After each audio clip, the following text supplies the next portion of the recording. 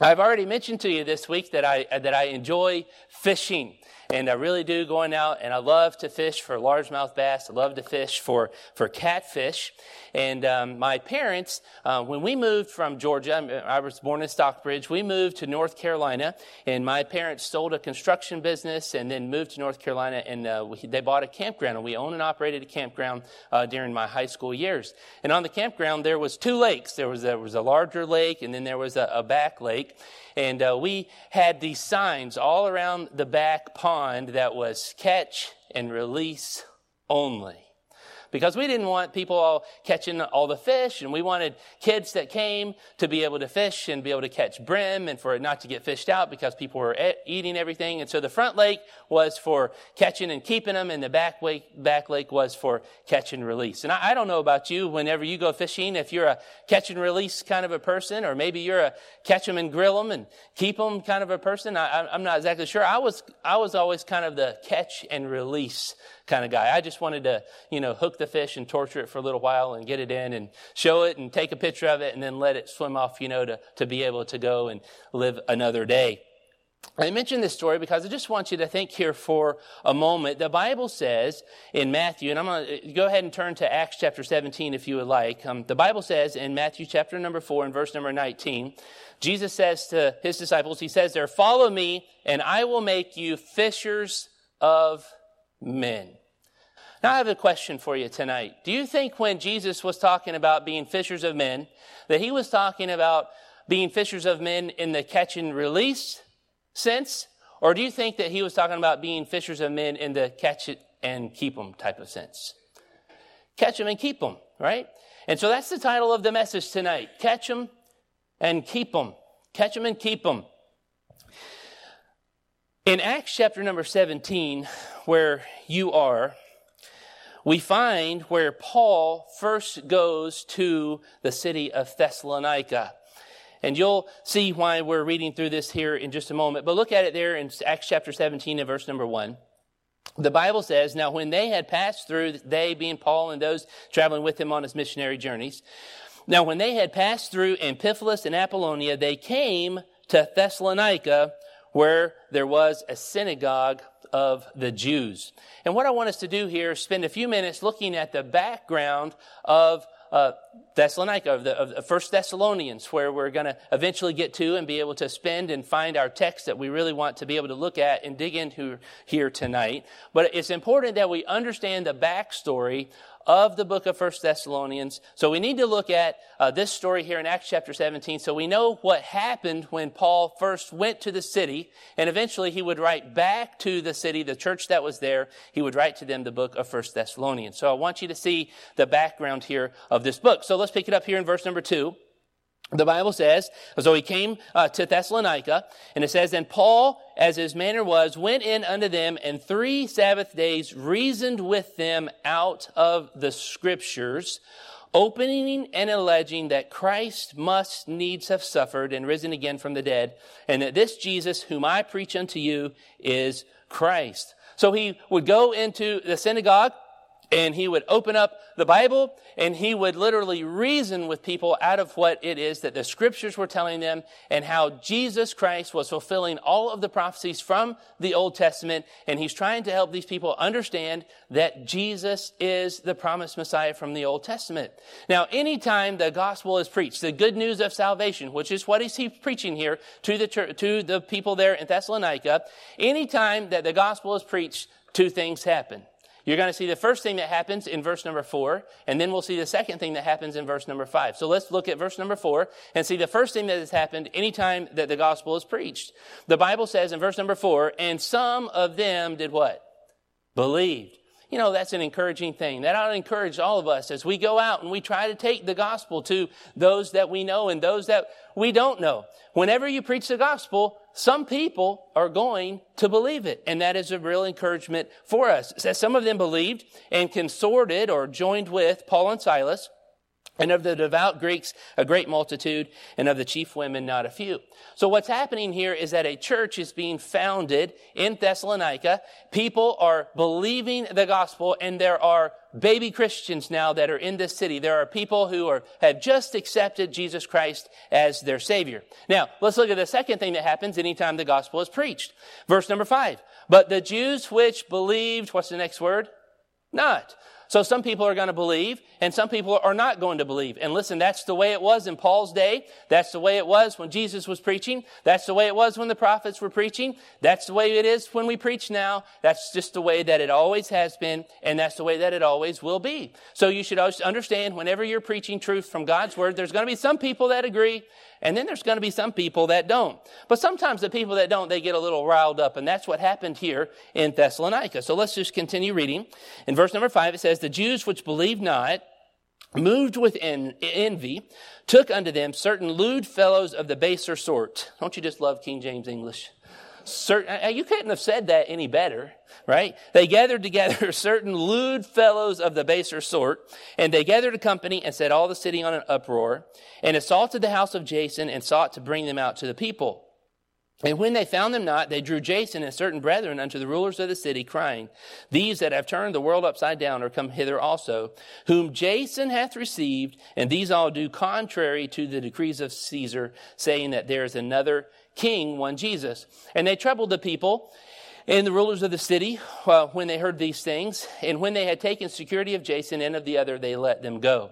So there was a mob scene that had developed here in Thessalonica because Paul had just simply came through and was preaching the simplicity that Jesus Christ is the Son of God and that he died on the cross for their sins. And if they put their faith and trust in him, that he would give them an eternal home in heaven. So that's just a simple message that he was preaching. And there were some people that didn't like it. And there was literally a mob scene, and they had pulled people out of their house, and they were going to do bad things to them. And so we see all of that taking place here. So this is not a good situation, is what I want you to understand.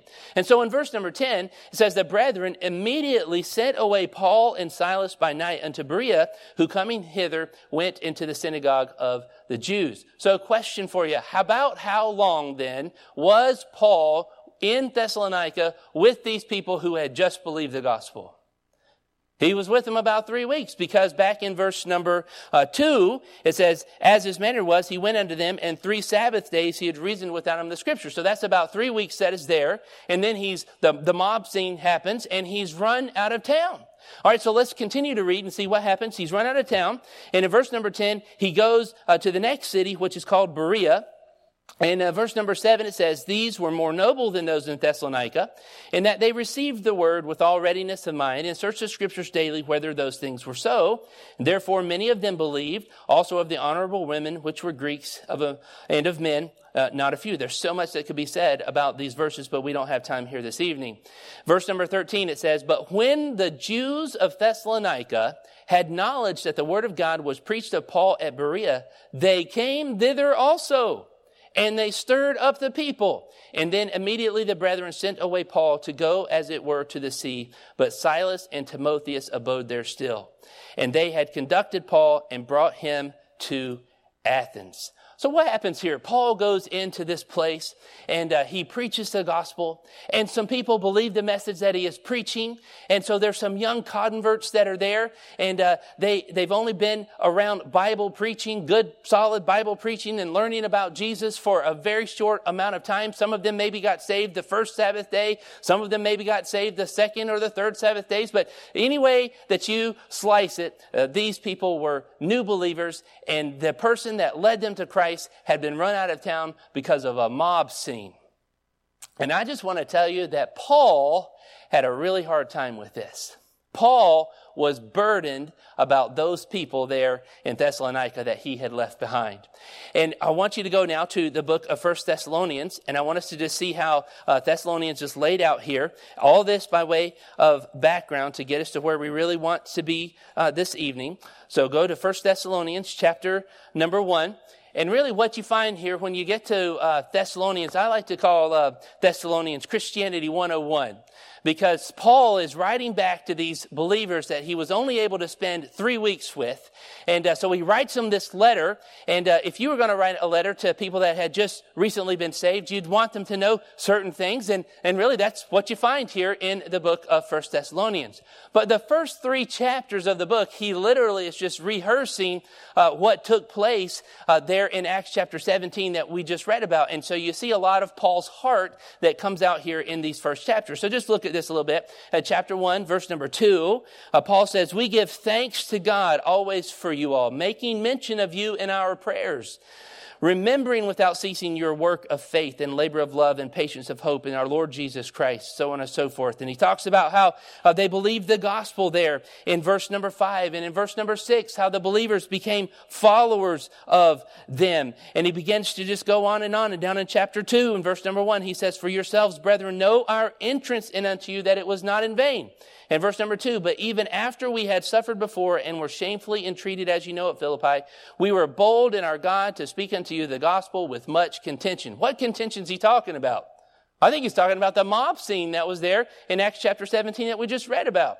So Paul is just rehearsing over and over again in these first couple of chapters of the things that had happened. And he remembers how they believed in the Lord Jesus Christ. And he remembers the contention that was there. And he's just rehearsing all that they had gone through together before he was literally run out of town. And now I want you to go to 1 Thessalonians chapter 3 and look in verse number 1. And so Paul gets run out of town, and he ends up all the way down in Athens. And by the time he gets to Athens, he just can't take it anymore. He wants to know how these young converts are doing. And so in 1 Thessalonians chapter 3 and verse number 1, he says, "Wherefore, when we could no longer forbear," when we just couldn't take it anymore, he says, "we thought it good to be left at Athens alone, and we sent Timotheus, our brother and minister of God and fellow laborer in the gospel of Christ, to establish you and to comfort you concerning your faith." Verse 5 again, "For this cause, when I could no longer forbear, I sent to know your faith, lest by some means the tempter have tempted you, and our labor be in vain." So he just can't take it anymore, and he sends Timothy back to the city of Thessalonica so he can check on them to see how they're doing. And then once he gets a report of how they're doing, he wants them to come back and be able to share that with him. So in 1 Thessalonians 3 and verse number 6, it says, "When Timotheus came from you unto us and brought us good tidings of your faith and charity, and that ye have remembrance of all of us always, desiring greatly to see us, as we also to see you. Therefore, brethren, we were comforted over you in all our affliction and distress by your faith." And it goes on and on and on. Okay, I've said an awful lot of stuff. Let's summarize. Paul goes to Thessalonica. He begins to preach the gospel. There's a group of people that believe. The people that don't believe gather up a mob scene. They run Paul out of town. Paul only gets to spend 3 weeks with them. Paul's heart is attached to these individuals that he's led to Christ. And he wants to be able to be more of a help to them, but he's unable to because he gets run out of town. Finally, he can't take it anymore, and he sends one of his preacher boys, Timothy, back to Thessalonica to get a report to see how everybody's doing. And when Timothy gets there, he finds that they're all doing well.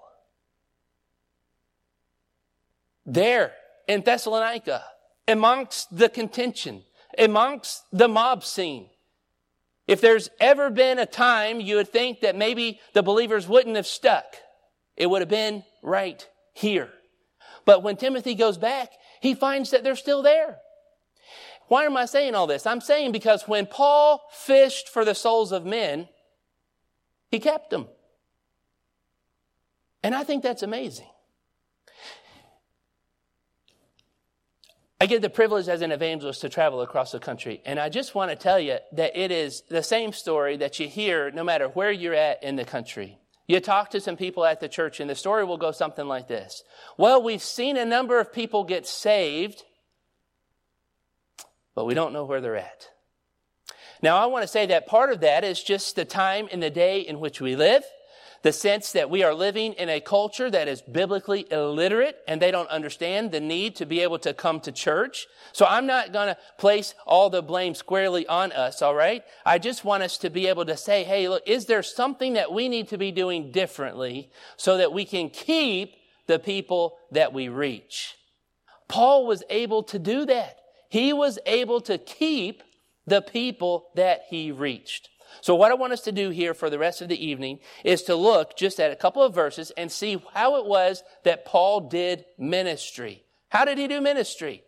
Because however he did ministry, he was successful in keeping the converts that he made. All right, so 1 Thessalonians chapter number 2, we're finally going to get to our text here tonight. The Bible says in verse number 10, and this is Paul. He's writing here to the believers at Thessalonica, and he says to those believers, he says, ye are witnesses, and God also, how holily and justly and unblameably we behaved ourselves among you that believe, as ye know how we exhorted and comforted and charged every one of you as a father doth his children, that ye would walk worthy of God, who hath called you unto his kingdom and glory.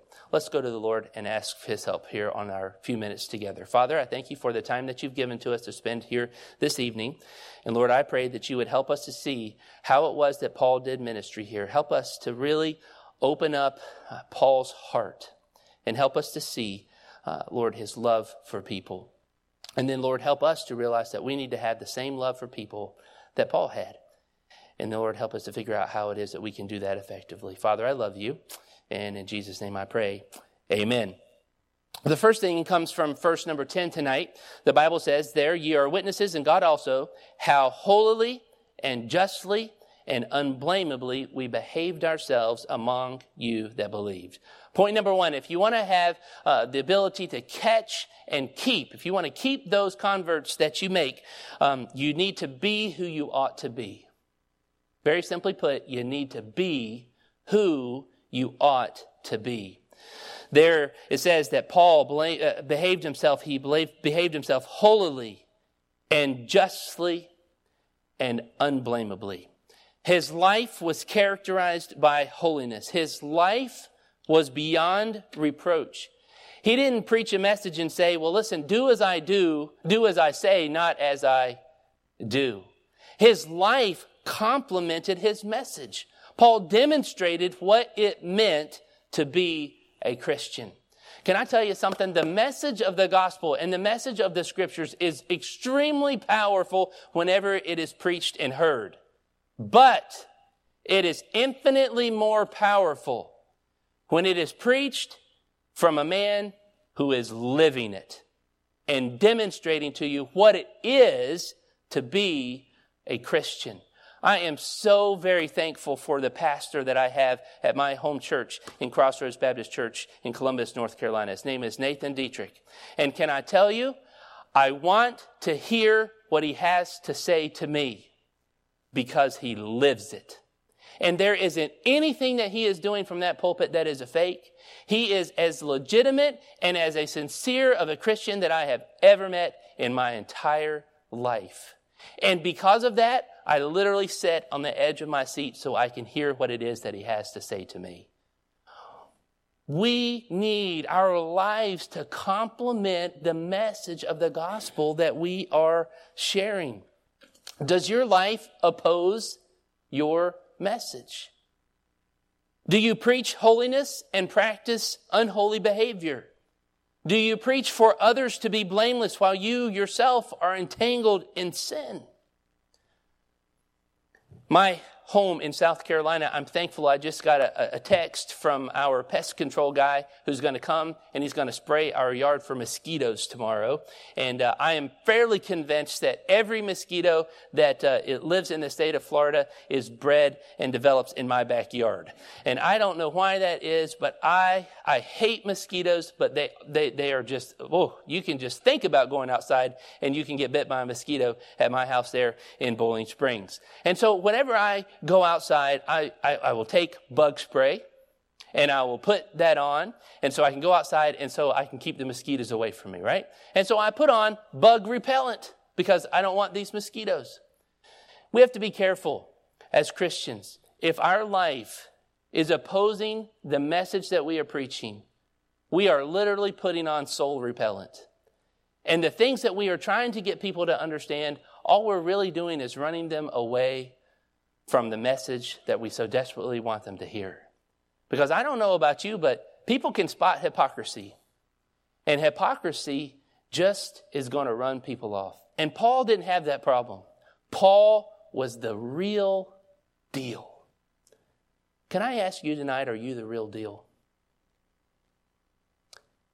Are you real? Man, you ought to be. If you start soul winning, and you start seeing people saved, and you start trying to disciple people, make sure that your life complements the message that you want people to be able to understand and implement into their own lives.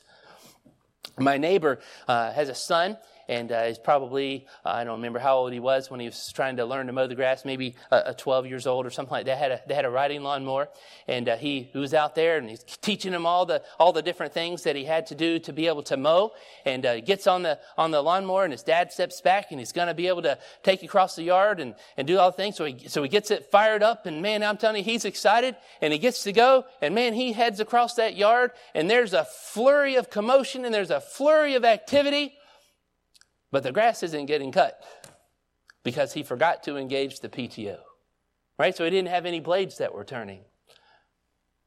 You and I can be like that as Christians when our life opposes our message. There can be a flurry of activity. There can be all kinds of things that we're trying to do to be able to reach people. But at the end of the day, we're just not cutting any grass, and we're not making any real progress because our lifestyle is opposing the message that God wants us to be able to share. Just simply put, Paul lived like a Christian. His life was characterized by holiness, and he lived beyond reproach. And if we want to be effective at keeping those that we catch, we need to be able to do the same. We need to be who we ought to be. Second thing I want you to see from this is in verse number 11. We need to not only be who we ought to be, but we need to be in the right spirit. We need to do ministry in the right spirit. Verse number 11 says this. Paul says to these believers, he says, ye know how. Do you see that word? I have that word circled in my Bible because the how that you do things is really important. He says here, ye know how we exhorted and comforted and charged every one of you as a father doth his children. Let's suppose for a moment that I wanted to get my wife a dozen roses. Now, after she fainted, because that would be a little out of the ordinary, I'm sad to say, all right? But let's suppose that I went and I bought my wife a dozen roses. And then I came into the house and I slammed the vase down and I slid it across the counter and I said, here, I got you some roses. And I walked off. How would that go, ladies? It wouldn't go so well. What I'm trying to say is the how that we do ministry is really important. It's really important. There's a few things here in this verse I want us to consider about how we need to be with new converts. How are we to minister to them? At the end of verse number 11, the Bible uses this phrase. It says, as a father doth his children. Now, Ephesians chapter 6 and verse number 4, you probably know, but it talks about fathers bringing up their children in the nurture and admonition of the Lord. Well, if a father is going to bring up his children in the nurture and admonition of the Lord, how do you think that you as a Christian need to disciple those people who you lead to the Lord? Can I say that it ought to be in the nurture and admonition of the Lord? You know, one of the things where parents can go wrong is when they just make everything about commands. You need to do this. You need to do that. And they give them all kinds of commands and they give them all kinds of instruction and they do all of that apart from a relationship.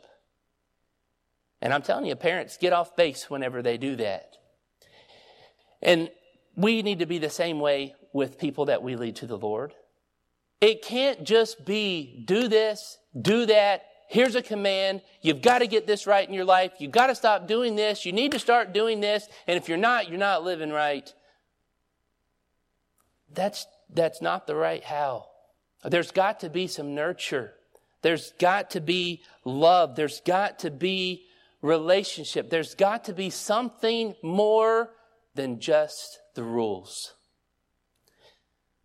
Yes, they need to see doctrine on display in your life. They need to see that you are living those rules. But maybe you're working with somebody and you see that there's a physical need that they have in their life that you can meet. Maybe you need to do that.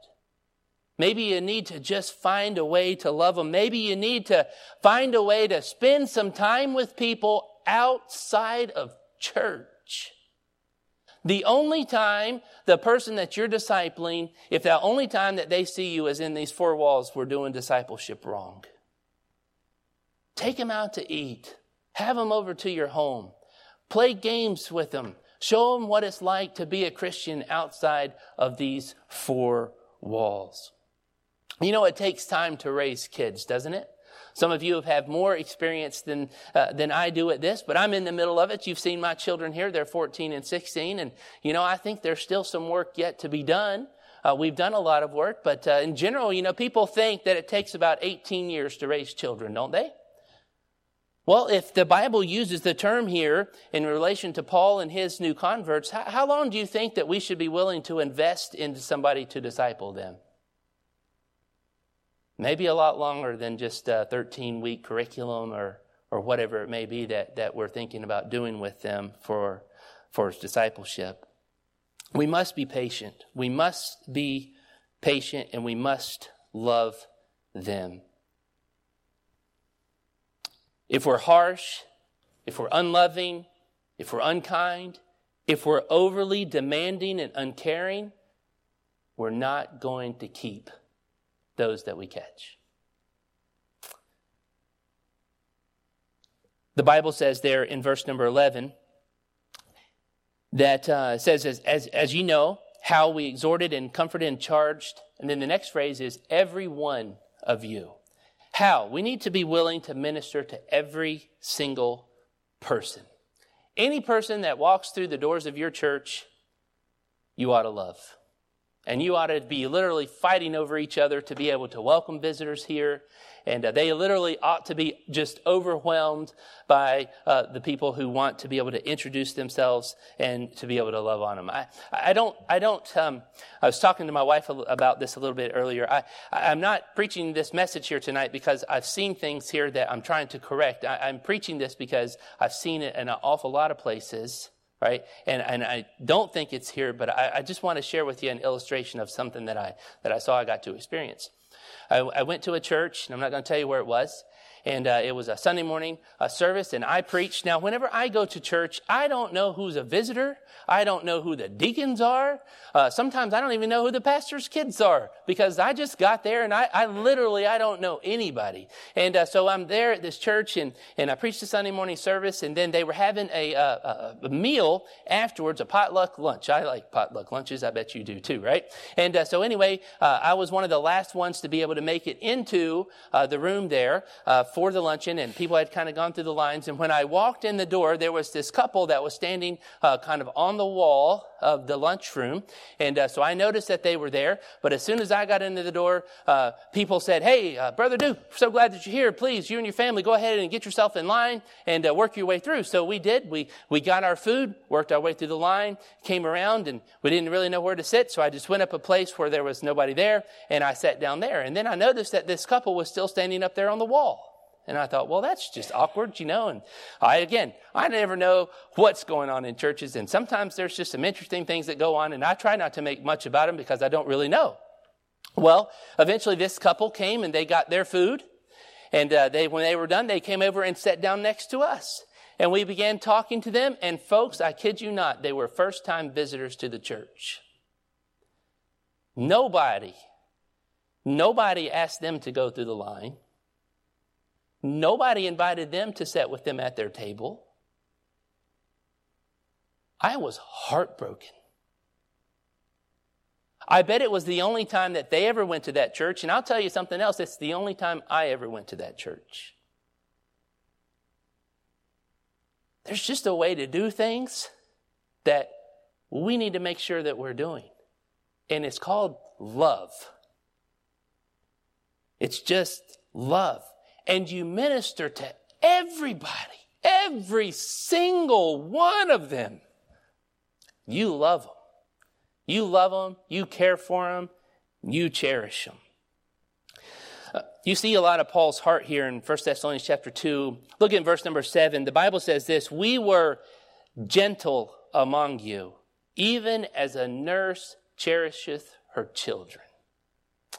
That's a really good theme verse for discipleship right there. Be like a nurse who's cherishing a child and just loving on them. That's what discipleship needs to be. That's how Paul did ministry, and that's why he was able to keep those that he won. Look in verse number 8. The Bible says, so being affectionately desirous of you. Isn't that amazing? That's the way we ought to be. You know, a visitor comes here to this church, you know what you ought to be? Every single one of you ought to be affectionately desirous of that person. You lead somebody to the Lord Jesus Christ out there and as a soul winner, and you see somebody trust Christ as their Savior, you ought to be affectionately desirous of them. He says, we were willing to have imparted unto you not the gospel of God only, but also our own souls, because you were dear unto us. Are you getting a little bit of the glimpse of the magnitude of discipleship and the responsibility that is there as a Christian to love on people whenever they do trust the Lord Jesus Christ as their Savior? You're not willing to just give them the gospel. Friends, you're willing to give them your life. You have to pour everything that you know into that individual. That's why people loved Paul, because Paul loved them.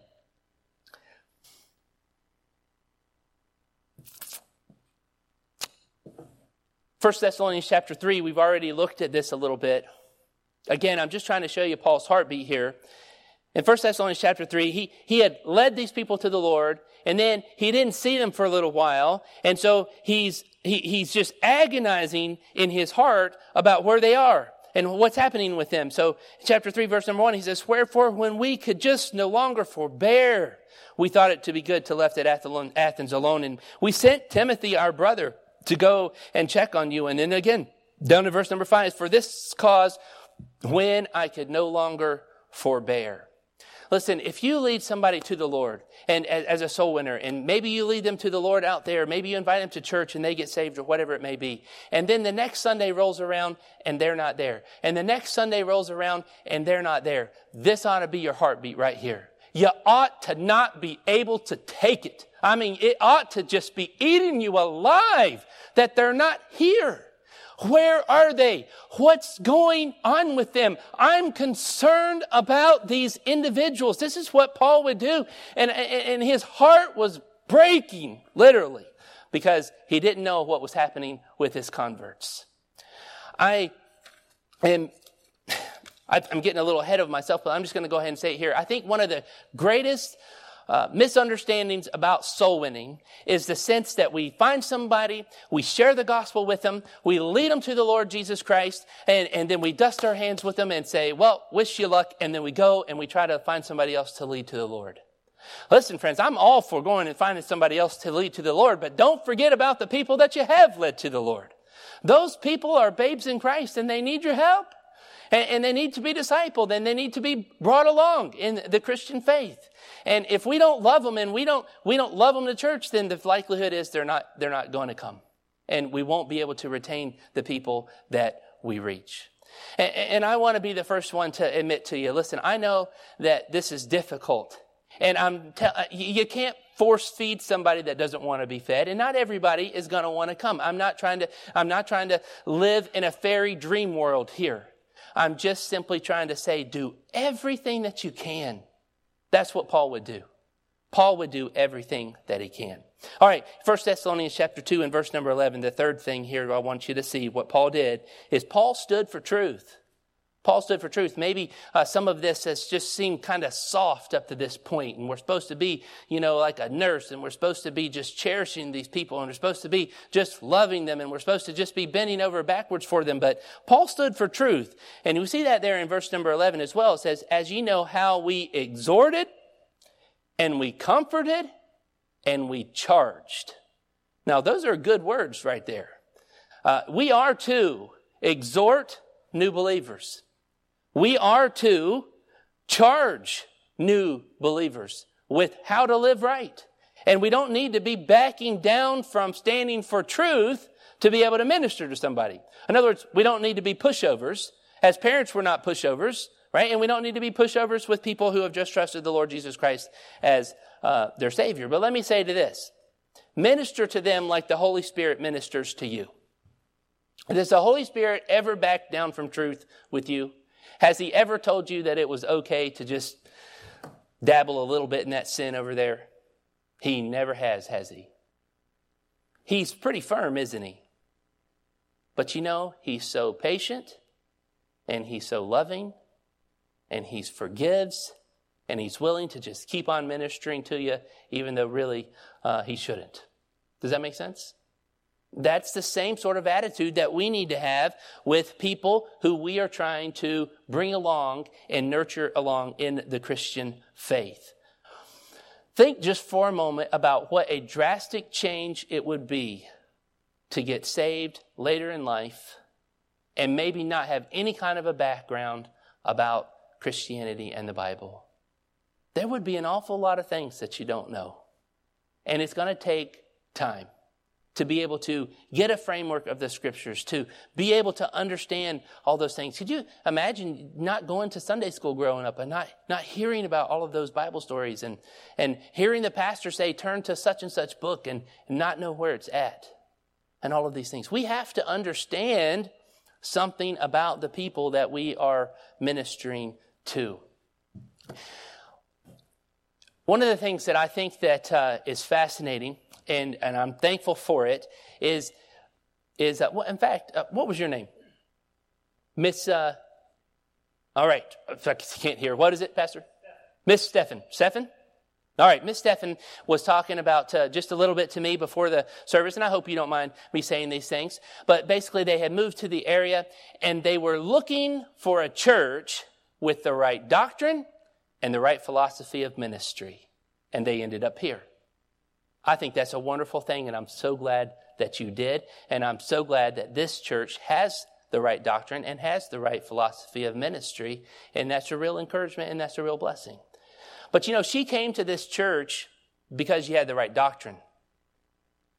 She came to this church because you had the right philosophy of ministry. Can I tell you why a new convert is not going to come to your church? Because you have the right doctrine and because you have the right philosophy of ministry. That ain't why they're coming. They don't even know what that is. Most people that join, in my experience that I see, most people that move to an area and join an independent, fundamental, Bible-believing Baptist church are looking for doctrine and looking for philosophy of ministry. And that's just not why your convert's going to come here. Why is your convert going to come here? Your convert's going to come here because they know that somebody genuinely loves them. They're going to come here because they see that your life also supports the message that you're sharing with them. They're going to come here because they're being ministered to in the right spirit. And they're going to come here because you stand in opposition to a sinful lifestyle that they're living, and that they actually know that you want the best for them. That's why they'll come. But they're not going to come because we're right. That's why a lot of people come, but that's not why a new convert's going to come. And we need to understand that. Being right's not an attraction for people who are just newly saved. Verse number 12, something else we need to keep in mind here is to be conscious of the goal. The goal is so much more in soul winning. The goal is so much more than seeing someone accept Christ as their Savior. In verse number 12, Paul's goal for them is that they would walk worthy of God who hath called you unto His kingdom and glory. Our goal should always be to get beyond the gospel and to Christian living. Listen, I've spent a great deal of time here this week talking about soul winning and trying to reach people with the gospel and making converts and seeing people trust the Lord Jesus Christ as their Savior. But let me shock you here. I don't see in the Bible that we're ever commanded to go out and make converts. I see that we're commanded to make disciples. We're commanded to teach. And that's a whole lot more. And it involves a whole lot more than the simple truths of salvation. So we need to keep the big picture in mind as a soul winner, that it involves discipleship and a lifelong of pouring our hearts and lives into that individual as well. Really, their salvation is where the hard work begins. And it's a lifelong process. Lastly, I would just say this. As we minister, as we are soul winners, as we are discipling, let's be aware that people are observing us. Would you notice it in verse number 10? The Bible says, this is here again, Paul, he's talking to the Thessalonian believers. He says, ye are witnesses, and God also, how we behaved ourselves. Can I just tell you that however you do ministry, people are watching how you do ministry. But even more importantly than people watching how you do ministry, God is watching how you do ministry. And I don't know about you, but boy, that's a great weight upon my shoulders. And I want God to be pleased with the way that I do ministry. And if I'm going to be trying to pour my life into somebody, I want God to be pleased with what I'm doing. And I don't want to be pushing that person away. I want to be drawing that person in to the love of the Savior.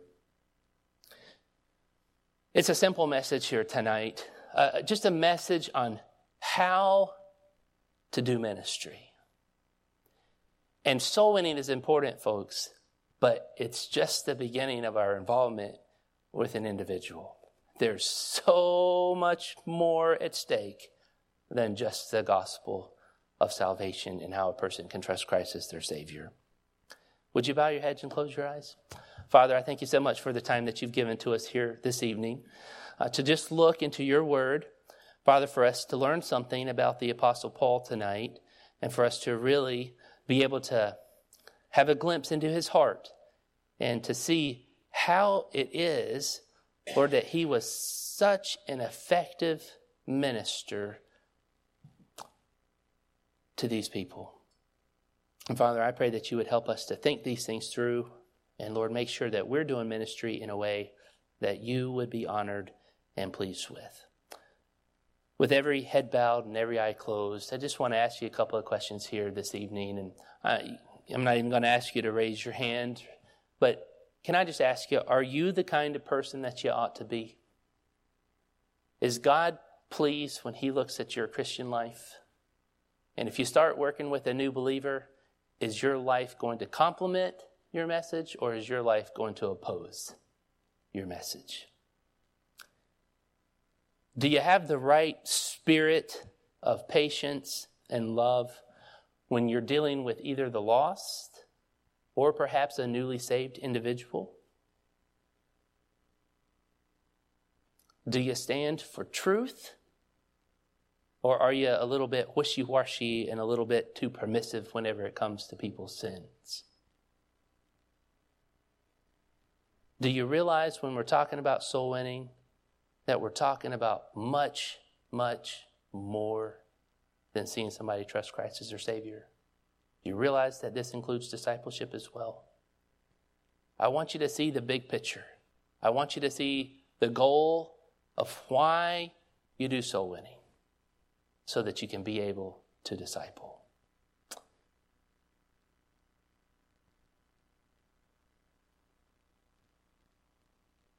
Do you know for sure that you're on your way to heaven?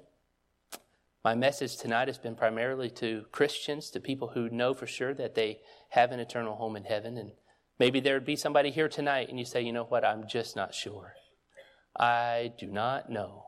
I just don't know that if I were to die tonight that I'd spend an eternity with the Lord Jesus Christ in heaven. I don't know where I would go. Can I tell you that there would, if that's you tonight, I would love to be able to, maybe myself, or if you're a lady and would feel more comfortable talking to a lady, to be able to find somebody that would just be willing to sit and show you from the Bible what the Bible says about how you can know for sure that you have your sins forgiven and you have an eternal home in heaven. If that's you tonight with nobody looking around except for myself and Pastor behind me, would you just slip your hand up nice and high in the air and say, you know what, preacher, that's me. I don't know. I don't know if I would spend an eternity in heaven or if I'd spend eternity in hell. And I want somebody to take a Bible and show me how I can know that tonight. Anybody hear it all like that?